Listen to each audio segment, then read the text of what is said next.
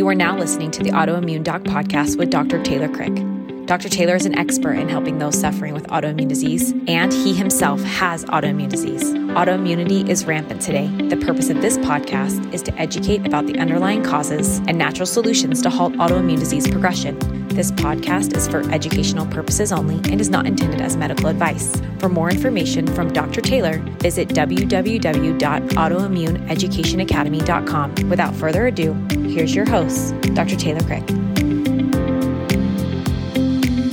Welcome to the Autoimmune Doc Podcast. This is your host, Dr. Taylor Crick, and I love breaking down and explaining the mechanisms behind autoimmunity and chronic disease. Today we are continuing our conversation into the brain, and we're just seeing just a tremendous rise in the already rising prevalence of brain disorders. And, there's things like autism that are described as a hockey stick graph, where the rise in the prevalence is just going up so sharp that it looks like a hockey stick when you graph it out. And I'd say the same thing about anxiety and some other, brain disorders that we're experiencing today. So part one was last episode. So if you missed last episode, go back and listen to that. And then there's also some other things, that I linked in the show notes, some other episodes about neuroinflammation, about mast cells, about LPS, about just some different things, brain function-wise that I've done in the past. Today's episode is going to be about neurotransmitters. So just diving into just kind of each neurotransmitter just a little bit and just some of the things behind it and some of the things you can do and some of the signs and symptoms for, what your target neurotransmitter might be. I'm going to talk about, symptoms for adults. I'm going to talk about some symptoms for kids, some pretty cool things. And just go into each neurotransmitter. So those being serotonin, acetylcholine, dopamine, epinephrine and norepinephrine, and grouping those together, and GABA, and go through their basic functions and symptoms and stuff. So last episode was brain overview, and I went through some things like what a healthy brain needs. This is a sheet that I just kind of made up one day. For a patient, just to talk through with a patient who, and it was like a teenager. And here they are. So there's 9 things, I think, because I've also turned this into like, if you've ever seen like a wheel, like an 8-spoked wheel. So I had to kick one of these things off. And what a wheel is, you plot each one of these things on a spoke of the wheel, and then you can grade yourself of where you're at or where your needs are at, and kind of say, okay, this is where my focus needs to be for a healthy brain. But here are some of the things that a healthy brain needs. Number 1 is appropriate neurotransmitter activity. So that's what we're going to talk about today. That's dependent on many things. It's dependent on hormones. It's depending on stress. It's depending on having the right building blocks for those neurotransmitters. It's dependent on healthy emotional states. You can burn those neurotransmitters out in different ways we'll talk about. It's dependent on habits. It's dependent on sunlight, circadian rhythms. Exercise is really important. So it's dependent on many things. Gut health we're going to talk about. So all those things are really important for this appropriate neurotransmitter activity. But today we're going to talk about how maybe which neurotransmitter you need to target, or just some other thoughts and considerations into solving your own brain puzzle. The next one is abundant oxygen. You need good blood flow. So one of the number 1 signs for this is like cold hands and feet, Raynaud's syndrome, things like that indicate that you don't have good vascular just integrity. And so you need good oxygen, you need good blood flow, you don't want to be anemic, you don't want to be B12 anemic, pernicious anemia either, and you want good oxygen usage and good oxygen flow to the brain. The next one is you want a steady fuel source, so you want balanced blood sugar and or ketone production. The brain loves ketones as a fuel source as well, but you don't want any hypoglycemia and you don't want any insulin resistance. The next one is adequate methylation. So methylation is very, very important. And today I'll talk a little bit about methylation and just some of the genes, because methylation is important for neurotransmitter production. But that requires things like B vitamins, SAM-E, choline, magnesium, and just, there's different genes, that can affect that. MTHFR is the most famous one, as we always talk about, but also things like MAO, COMT, PEMT, HNMT, all of these, the M stands for methylation or for methyltransferases or, something involved with methylation and neurotransmitters. The next one, proper lipid morphology. So lipids are increasing your omega-3s. So, like, for example, I saw somebody yesterday who has some brain symptoms and who had done a omega check. I don't think we use Cleveland Clinic. Hers was, I think, Boston Lab or something like that. But it showed an increased need for DHA, which is really, really important for the brain. So increased omega-3s and DHA, which is especially important for the brain. Decreased omega-6s in many cases, or phosphatidylcholine, or other phosphatides, phosphatidylethanolamine, phosphatidylinositol. Those make up our cell membrane. So your brain is largely made of a lot of fat, and there's, you need cholesterol for steroid hormones. And so you want proper lipid morphology for good brain function. The next one is healthy stimulation. So learning, fun, visual complexity, doing things like memory games, again, learning a language, learning a skill, learning an instrument, reading, emotional connections with other humans, exercise, and not doing things that can be detrimental to the brain, like social media, video games. Those are okay to a degree. I don't think that it's the end of the world with just the way the direction that the world's going these days, but it's not my favorite thing, and I do think that it can be detrimental to the brain, and it's something that I like to limit in my kids for sure. The next one's hormone balance. So estrogen, testosterone, progesterone, cortisol. Those are steroid hormones. You also need thyroid hormone for brain function. Very important. And then gut-brain connection. So addressing dysbiosis with probiotics, or addressing infections like Candida or SIBO or E. coli or Yersinia or whatever, the H. pylori. Eliminating food sensitivities in some cases, increasing vagus nerve activities, gut-brain connection. So all those things are really important for just a healthy brain function. And then healthy circadian rhythms too. So those help set your hormone rhythms, so set your neurotransmitter rhythms. So I think that all those things are really, really important.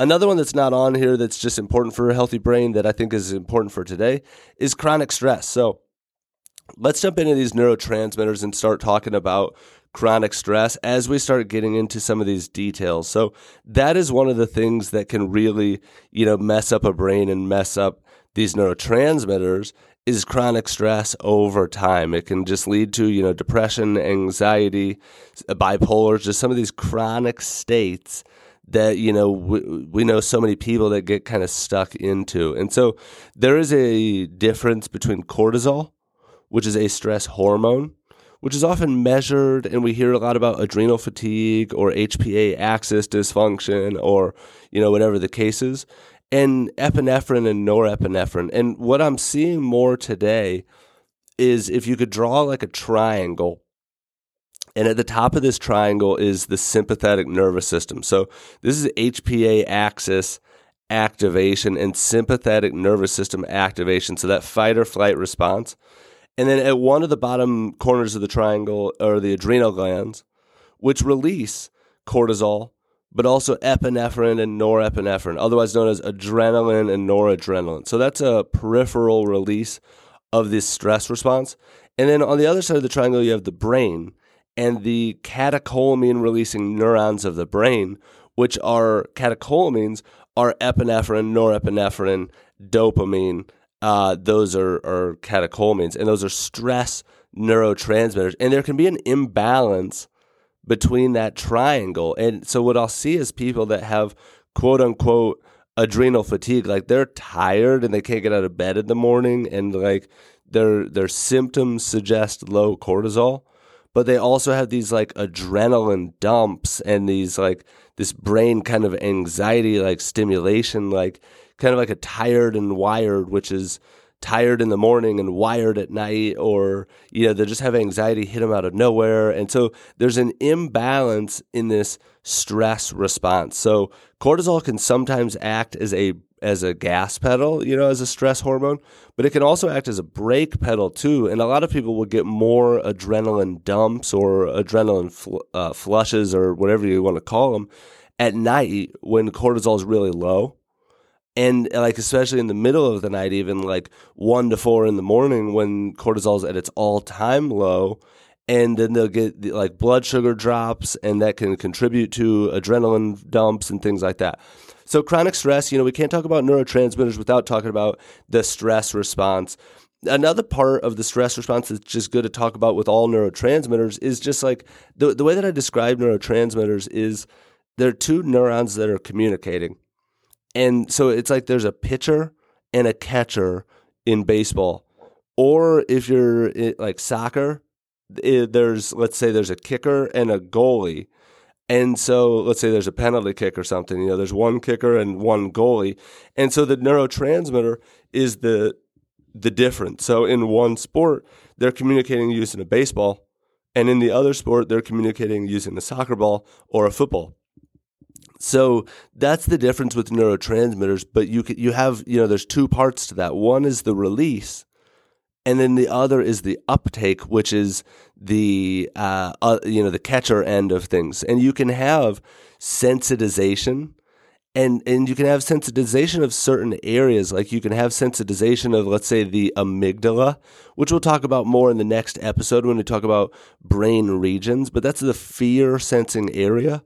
So you might have stress neurotransmitter, like adrenaline sensitization of the amygdala, where it is like more sensitive because you've been through that fear-based response before. Like, let's say you've had some kind of a PTSD response that is easy for that to be triggered again. So there's sensitization, there's amplification, there's reuptake of neurotransmitters. There's many mechanisms to this. And I'm not, again, I mentioned this last time, of course, but I'm not a neuroscientist. I'm more talking about like clinically, like what helps sick people get well. And so that's what we're going to get into with even some of these symptoms and some of these, potential solutions, I think, also. So the next thing I want to talk about is, first off, let's say gut. So a healthy gut is really important for a lot of neurotransmitter production. And there is a difference. And it's not completely understood, even for somebody that, understands it a lot, between central neurotransmitters, meaning in the brain, and those can't be tested through like a urine test. Now, there are metabolites and breakdown products that can kind of indicate some of those functions because they've got to be getting broken down and gotten rid of. But a urine neurotransmitter test can't test those. But there's also peripheral neurotransmitters, and you can give people certainly certain nutraceutical supplements, and you can certainly see their moods change in this way. So there is a difference between central and peripheral. But anyway, the gut is really important for a lot of neurotransmitter production, a lot of dopamine metabolism, tryptophan metabolism, which is going to be serotonin and 5-HTP, tyrosine metabolism, and just the absorption of all the building blocks, which are typically, amino acids, the building blocks for these neurotransmitters. So gut health is just absolutely crucial to neurotransmitter function and production and metabolism. So, along with chronic stress, you got to talk about gut. Then the last thing before we get into the specifics is genetics. And you don't need to know your genetics, but if you do, it can explain some of your neurotransmitter tendencies. And there's a lot of genes that are involved with this, and a lot of it is methylation and part of your methylation puzzle. Now, a lot of times, genetics can be more confusing for somebody than not knowing, because if you really get to know all your genes, one will say to avoid methyl B12, and another will say to encourage methyl B12, and one will say to avoid folic acid, and another will say to encourage it, or, not folic acid necessarily, but let's say L5-MTHF, and another one might say to discourage it. So they can get kind of confusing. But what I will tell people is like, hey, there's a methylation piece to your puzzle. And knowing your genes can help us maybe give us some clues into solving that. But there's a lot of trial and error in methylation. And in general, things to support methylation include B vitamins, But again, there's different forms of B vitamins. There's methyl Bs, there's unmethylated Bs, there's hydroxy B12, there's adenocobalamin. There's all kinds of different forms of B vitamins and folinic acid along with folic acid along with folate and L5-MTHF. And there's SAMe, which is really important. There's choline, which we'll talk about later. So I think that genetics can be helpful, but they don't solve the whole puzzle when it comes to especially like your history and the stressors that you've been through. And, they might say why you've been predisposed to something. But here are some of the big ones. MAO, monoamine oxidase, COMT. COMT is really important for that. The stands for catechol O-methyltransferase. So catechols are, again, catecholamines, dopamine, epinephrine, and norepinephrine. Dopamine Beta Hydroxylase is another one that's just really important. That converts dopamine into adrenaline and noradrenaline. So sometimes people will have slow-acting dopamine beta hydroxylase, and maybe they have fast-acting COMT, and like there can be some major imbalances in some of these genetics. And sometimes they can be triggered by gut things like Clostridium metabolites can trigger like a dopamine beta hydroxylase block, and it can really cause a lot of symptoms. Another one's PEMT, which is makes phosphatidylcholine. And we're going to talk about acetylcholine, but there's BDNF would be certainly another brain gene that you could have SNPs in. There's a lot of genetics that could be involved in neurotransmitter metabolism. But let's talk about these neurotransmitters and kind of what some of the signs are, what some of the involvements are, and maybe what some of the building blocks are too. And then I'm going to talk about how to evaluate this even in kids, because it's a really cool thing. And a lot of this, again, comes from my mentor, Dr. Karazian. I've taken hundreds of hours of continuing education from Dr. Karazian. So a lot of the brain education that I have comes from him. So the first one to talk about is serotonin. So this activity is in the prefrontal cortex, which, again, we'll talk more about the regions next time. But serotonin is probably the most famous because of antidepressants and selective serotonin reuptake inhibitors. Now, the SSRI theory has been, highly questioned, if not debunked, but they do have an effect on people's mood, I do think. But I don't know, it's not low serotonin that necessarily causes all depression. But I do think that that's a lot of the symptoms that you do see. And I would say that even taking things like 5-HTP or taking things that can support kind of serotonin metabolism can absolutely have a shift on somebody's mood. So there's certainly something to serotonin and mood. So some of the symptoms for low serotonin are a loss of pleasure in hobbies and interests. So that's just like kind of general depression, right? Feeling overwhelmed with ideas to manage. Like, oh my gosh, I just have so many ideas, I can't manage it, feeling just kind of easily overwhelmed. Which also, we're going to talk about all of these. So like sometimes I'm going to say something and you'll be like, oh, that's me. But then when I talk about GABA, you're going to say the same thing. So sometimes you're shooting at almost the right target, but you have to take all of this into account and just general big picture also. Feelings of inner rage or unprovoked anger, that's reduced serotonin. That could also be dopamine, kind of even mold rage type things. Feelings of paranoia, feeling of sadness, a loss of enjoyment, a lack of artistic appreciation, feelings of dependency on others. And so like just kind of general depression, I would say. So, some of the questions it might be also like, how often do you have difficulty falling asleep? Because serotonin turns into melatonin. How often do you feel more susceptible to pain? How much are you losing interest in life? How often do you feel down when the weather is dark outside? If there's overcast weather or whatever. So those are serotonin questions. Now, one of the most important things to understanding serotonin is the Kynurenine Pathway, which is triggered by things like neuroinflammation. It can also be triggered by cortisol and stress. But the Kynurenine pathway is a tryptophan metabolism pathway. Tryptophan can go two ways, and it's activated by this gene called IDO. But tryptophan is like what's in turkey that people will say, makes us tired because turkey's high in tryptophan. But tryptophan can go down this pathway towards 5-HTP, 5-hydroxytryptophan, which is the building block for then serotonin and melatonin. So even from a supplement standpoint, 5-HTP can help somebody build serotonin and build melatonin and bypass this kynurenine activation.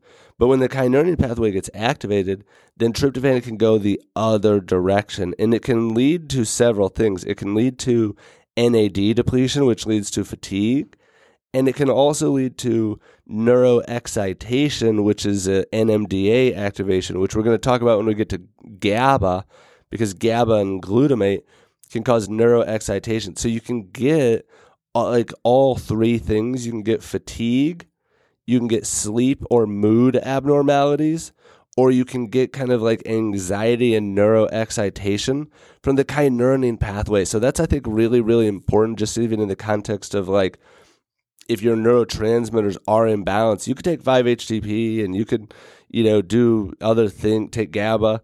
But if you're neuroinflamed, then you've got to calm down that neuroinflammation or look for the root of that neuroinflammation. B6 can also be helpful for this kynurenine pathway. So there are different supplements that you can take for this. Magnesium, B6 are some of the most effective from a supplement standpoint. And then like things for GABA, things like NAD or niacinamide or B3. Or you could take 5-HTP. This is also why I discourage tryptophan as a supplement, because you could be fueling down this kynurenine pathway, whereas if you do 5-HTP, you're kind of bypassing that.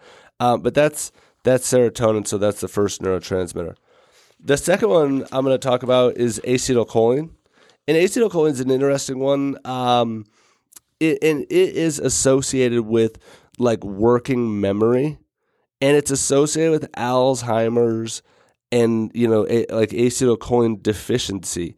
But I think it's also interesting because I do a lot of work with just like vagus nerve stuff and vagus nerve activity and like gut brain connection, and acetylcholine is the primary nerve or neurotransmitter rather of the vagus nerve. So a lot of people will have like gut issues and also have like starting to have like memory issues as well.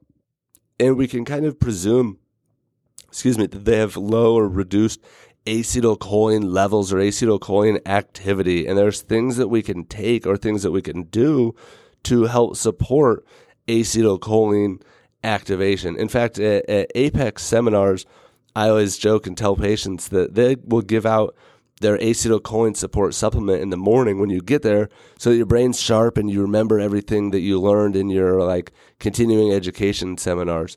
So some of the symptoms of reduced acetylcholine activity are a decrease in like visual memory, a decrease in verbal memory or what's called working memory, occurrence of memory lapses, a decrease in creativity, a decrease in comprehension, difficulty calculating numbers. I had a patient recently who said, I was calculating some numbers and it made my brain hurt. And as I thought about it afterward, it was like, oh, that's acetylcholine. We need to support her acetylcholine. And she said that used to come easy for me. So based on some of the symptoms that she's experiencing, we need to support her acetylcholine as we kind of also, look for root causes and things like that. Another thing with acetylcholine is that it's the primary nerve of the vagus nerve. So that's parasympathetic. So a lot of times people are just like stuck in sympathetic dominance. They're stuck in fight or flight. Maybe their vagus nerve, maybe their brake pedal just doesn't work. And then they're also going to have maybe like gut stasis or constipation or, some kind of decreased bile flow, or they've had their gallbladder removed, or they've got stomach acid imbalances or something along those lines. Now, choline is the building block for acetylcholine. And again, I mentioned earlier PEMT genes. I have homozygous, meaning double mutation in a PEMT gene, which when you have mutations in PEMT genes, you need more choline to make phosphatidylcholine and your body can steal it from acetylcholine, or it can steal it from cell membranes to make acetylcholine. And so it's like there can be choline steal, and choline's also a methyl donor too. So for somebody with a genetic mutation, you need more choline, which comes from egg yolks and beef liver and red meat. But you need more to have good acetylcholine function. So and a lot of supplements will have like alpha GPC. Alpha GPC is a choline, which is a really good way of building acetylcholine and supporting acetylcholine. Another thing that's in a lot of supplements is huperzine A and vinpocetine. Those are all good for acetylcholine function and supporting that. And so is just straight up choline or phosphatidylcholine as a supplement.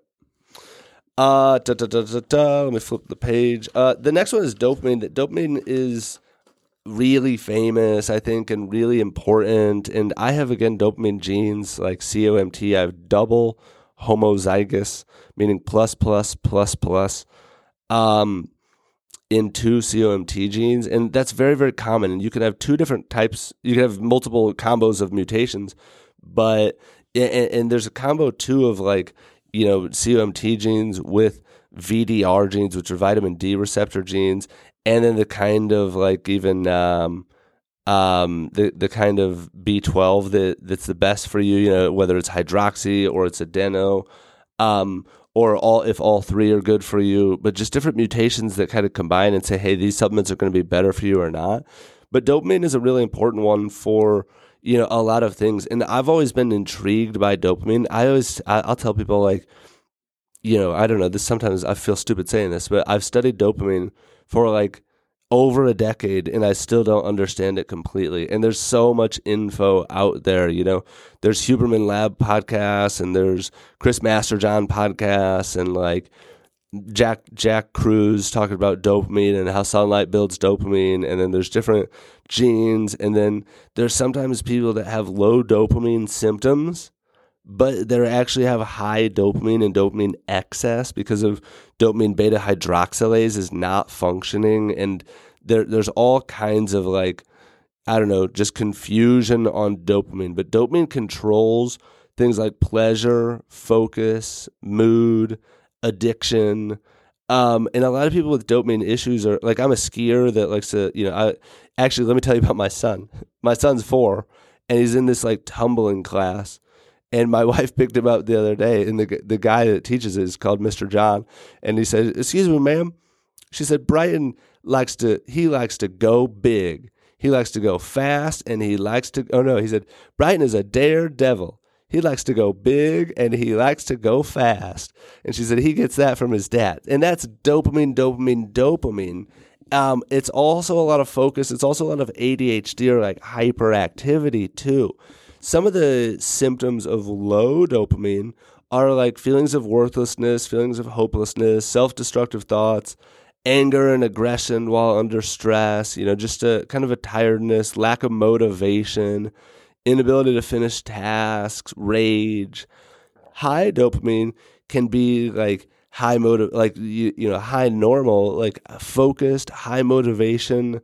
A lot of people that have been to, a graduate school or like, have just can focus for a long time or, very like really much enjoy learning. That's a dopamine driven exercise, I would say. So, and dopamine, okay, so the building blocks for dopamine are tyrosine and phenylalanine. But there's also, so a lot of times, tyrosine and phenylalanine can really help somebody's focus, and maybe for like, a couple hours or something. And again, Andrew Huberman has better podcasts on this about how to kind of play around with these supplements if that's what you're trying to do. But tyrosine would be the main one for dopamine. Phenylalanin's another one. Another one's mucuna.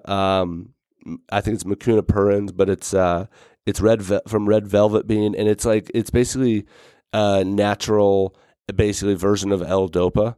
And I've heard that there can be more of a crash afterward. I haven't really seen that with the supplement that I use. I use one called Dopatone. But I'll also use, even like for kids sometimes, a spray that has tyrosine and phenylalanine and B6. And just some gentle support, or I've gotten kids to be able to come off their like ADHD medication by giving them tyrosine and kind of, supporting their gut health and supporting their B vitamins and things like that. So I think that dopamine is one that really is clinically something that you can focus on or kind of try to tweak or modulate or find the magic dosage.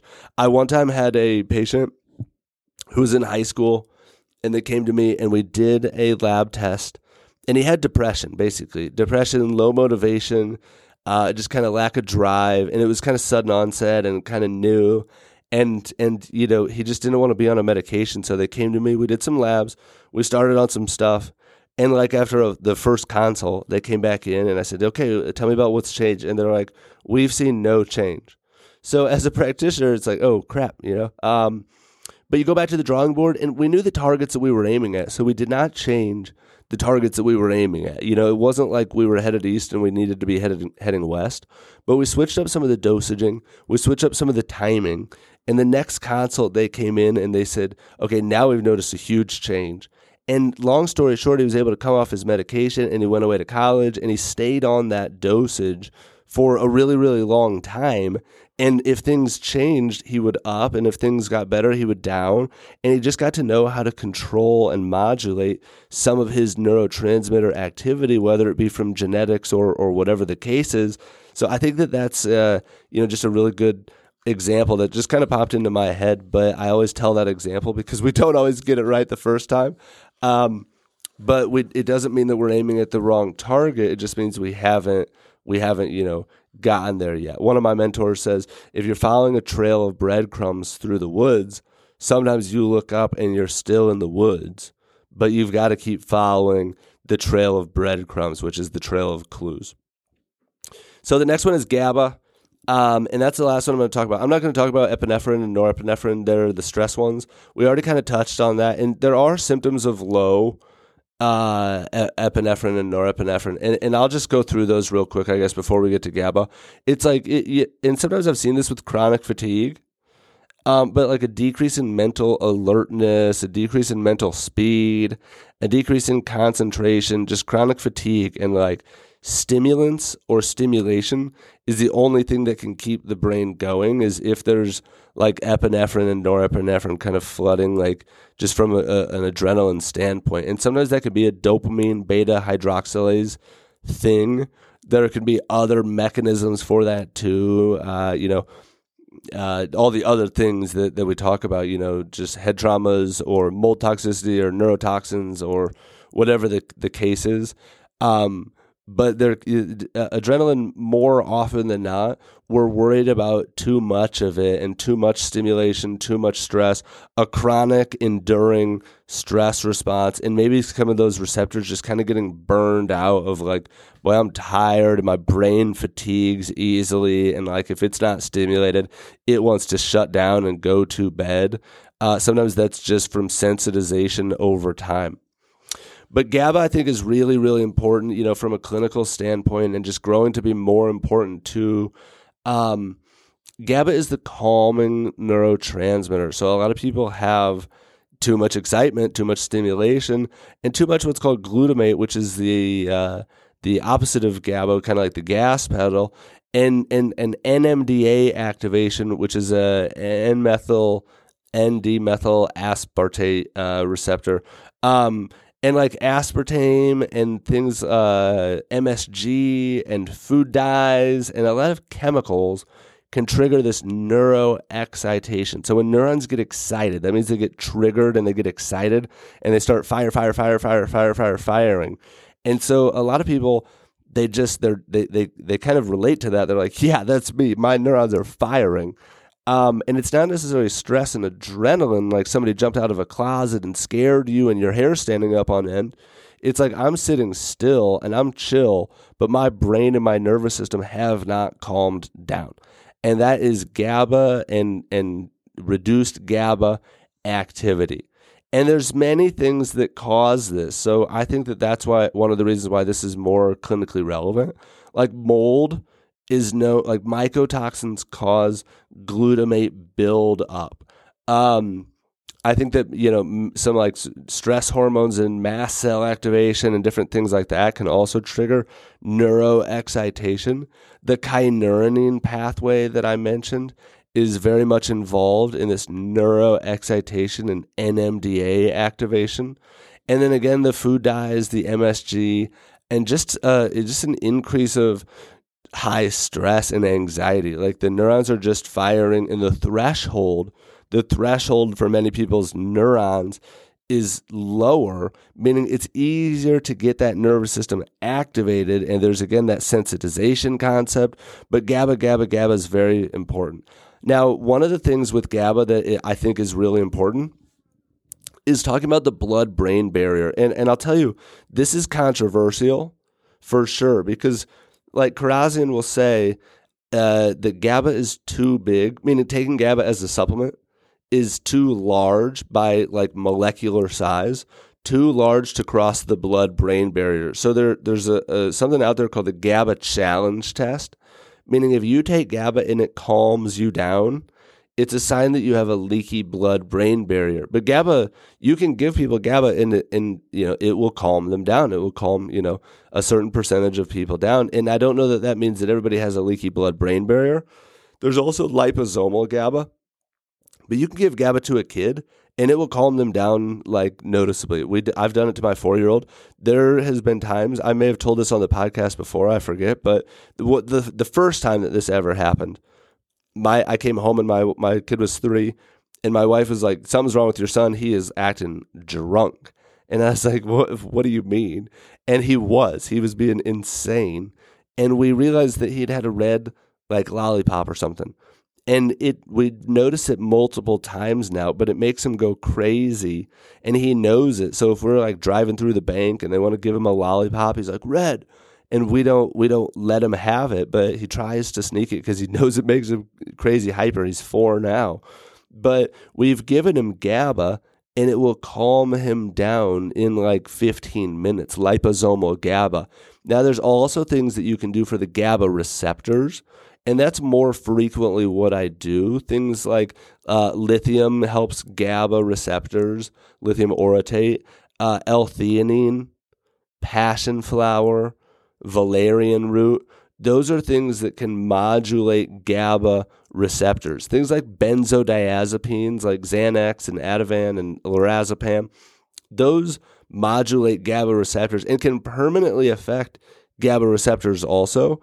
But GABA receptors can be, again, modulated through certain nutraceuticals. I think I also even have a YouTube video about a study about different essential oils that work on the GABAergic system. And it's like almost all of them, that have like a calming effect or have, I don't know, most of the ones that people have in their house have some effect on GABAergic system. So there's all kinds of nutraceuticals and herbs and oils that work on GABA and calm the nervous system. So some of the symptoms, again, are feeling of nervousness or panic, feeling of dread, feeling of knot in your stomach, sometimes even stiffness or pain. I'll often see people, let's say they have neuropathic pain of some kind, and let's say they want to get off their medication. Well, what is it usually? It's usually gabapentin. If it's nerve pain or they've got, some kind of brain pain of some kind, pregabalin or gabapentin are commonly the symptoms. There's stiff person syndrome is autoimmunity against what's called the GAD65 enzyme, which converts glutamate into GABA. And that's sometimes gluten can drive that, and other things can drive that. So there's a lot of things that can be affecting GABA and a decrease of GABA. So anyway, going back to even some of the symptoms, a restless mind, an inability to turn off your mind, trying to relax and not being able to is not always just like cortisol, and it's sometimes GABA and not enough GABA to calm that nervous system down. A worry over things that you've never thought of before, a feeling of a kind of inner tension, and just like your nervous system feels stimulated and it feels like you can't calm down. So I've talked about several neurotransmitters that could be contributing to that. You have too much epinephrine and norepinephrine. That's too much stress, too much adrenaline. That's for sure part of it. But then it's also on the brake pedal side of things, it's not enough GABA or maybe not enough acetylcholine for your vagus nerve. Your vagus nerve is activating the parasympathetic nervous system. So let's say you try something for GABA support and try vagus nerve stimulation and see if that works. Now, if you don't feel like vagus nerve stimulation is working, then maybe you need acetylcholine, or if you're having, brain fog or memory loss or things like that, then maybe you have other signs that you need acetylcholine.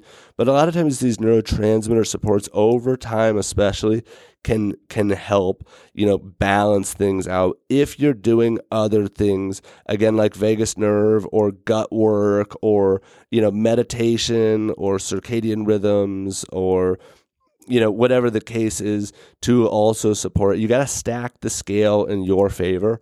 You can't rely on something just like a GABA support or 5-HTP supplement or B6 or something. You've got to do a multi-layered approach. So anyway, that's neurotransmitters. That's part of our brain overview, or like 4-part series on brain health and kind of how to support your brain. The next one's going to be brain regions, which is also cool because when you understand some of these brain regions, then you understand a little bit more about your mechanisms or what could be going on or what could be supporting, your symptoms, whether it be panic or fear or vertigo or anxiety in crowded places versus motion sickness in a car versus, PTSD when you drive down a street where you got in a car accident, and understanding what some of that activation is doing and what you can do again to support your brain. And then the last one, we're going to talk about solutions, which today, again, we already talked about some of the supplemental things that can build these neurotransmitters. But we're going to tie this together with knowing what your priorities are and continuing to talk about how you can support your brain. So leave a rating, leave a review, share it with somebody that has a brain. And yeah, thank you. Appreciate it. Talk to you next time. Bye. I'm back. I forgot to add one thing, and I want to go through it because I talked about it at the beginning. So I'm going to go through it real quick. It's probably going to take about 5 minutes. This is a way to evaluate this in kids. So I think that this is really cool. So, hopefully you stuck around for this. And it's a way to, it's Winnie the Pooh, basically.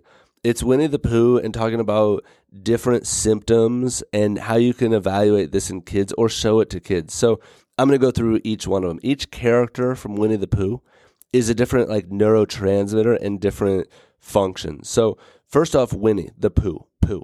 Pooh is inattentive with his head in the clouds. So consider his entire cortex like just neurotransmitter support. So it could be he needs fish oil and DHA. It could be that he has gluten issues. It could be that he needs methyl donors. But that's Pooh. So if you have a kid that's inattentive with their head in the clouds, it might be dopamine, it might be acetylcholine, but just consider general neurotransmitter support or DHA or gluten. Tigger is hyperactive and bouncy. Consider mechanisms related to GABA. GABA can also be triggered by gluten and casein. So consider gluteomorphin and casomorphin responses. Those gluten and dairy can trigger an opioid-like response that can be excitatory, and then somebody would have GABA-type symptoms like my son. Eeyore is depressed, as are about 25% of children with ADHD. Consider deficiencies of serotonin, dopamine, and acetylcholine, and make sure his or her brain has sources of DHA and omegas. So Eeyore's going to be sad, Tigger's going to be bouncy, Pooh's just kind of like la la la la la. So far I've got all my kids are a little bit of each of these. So I always think about this with my kids for sure. Piglet is anxious and easily startled and a little bit fear-based. So consider mechanisms related to GABA, consider gluteomorphin and casomorphin. Rabbit is inflexible, rigid, and wants his way. Consider dopamine deficiency mechanisms. My kids are basically all of that except probably not really Piglet. Sometimes they're inflexible. Sometimes they're certainly Tigger. One of them is very Pooh-like.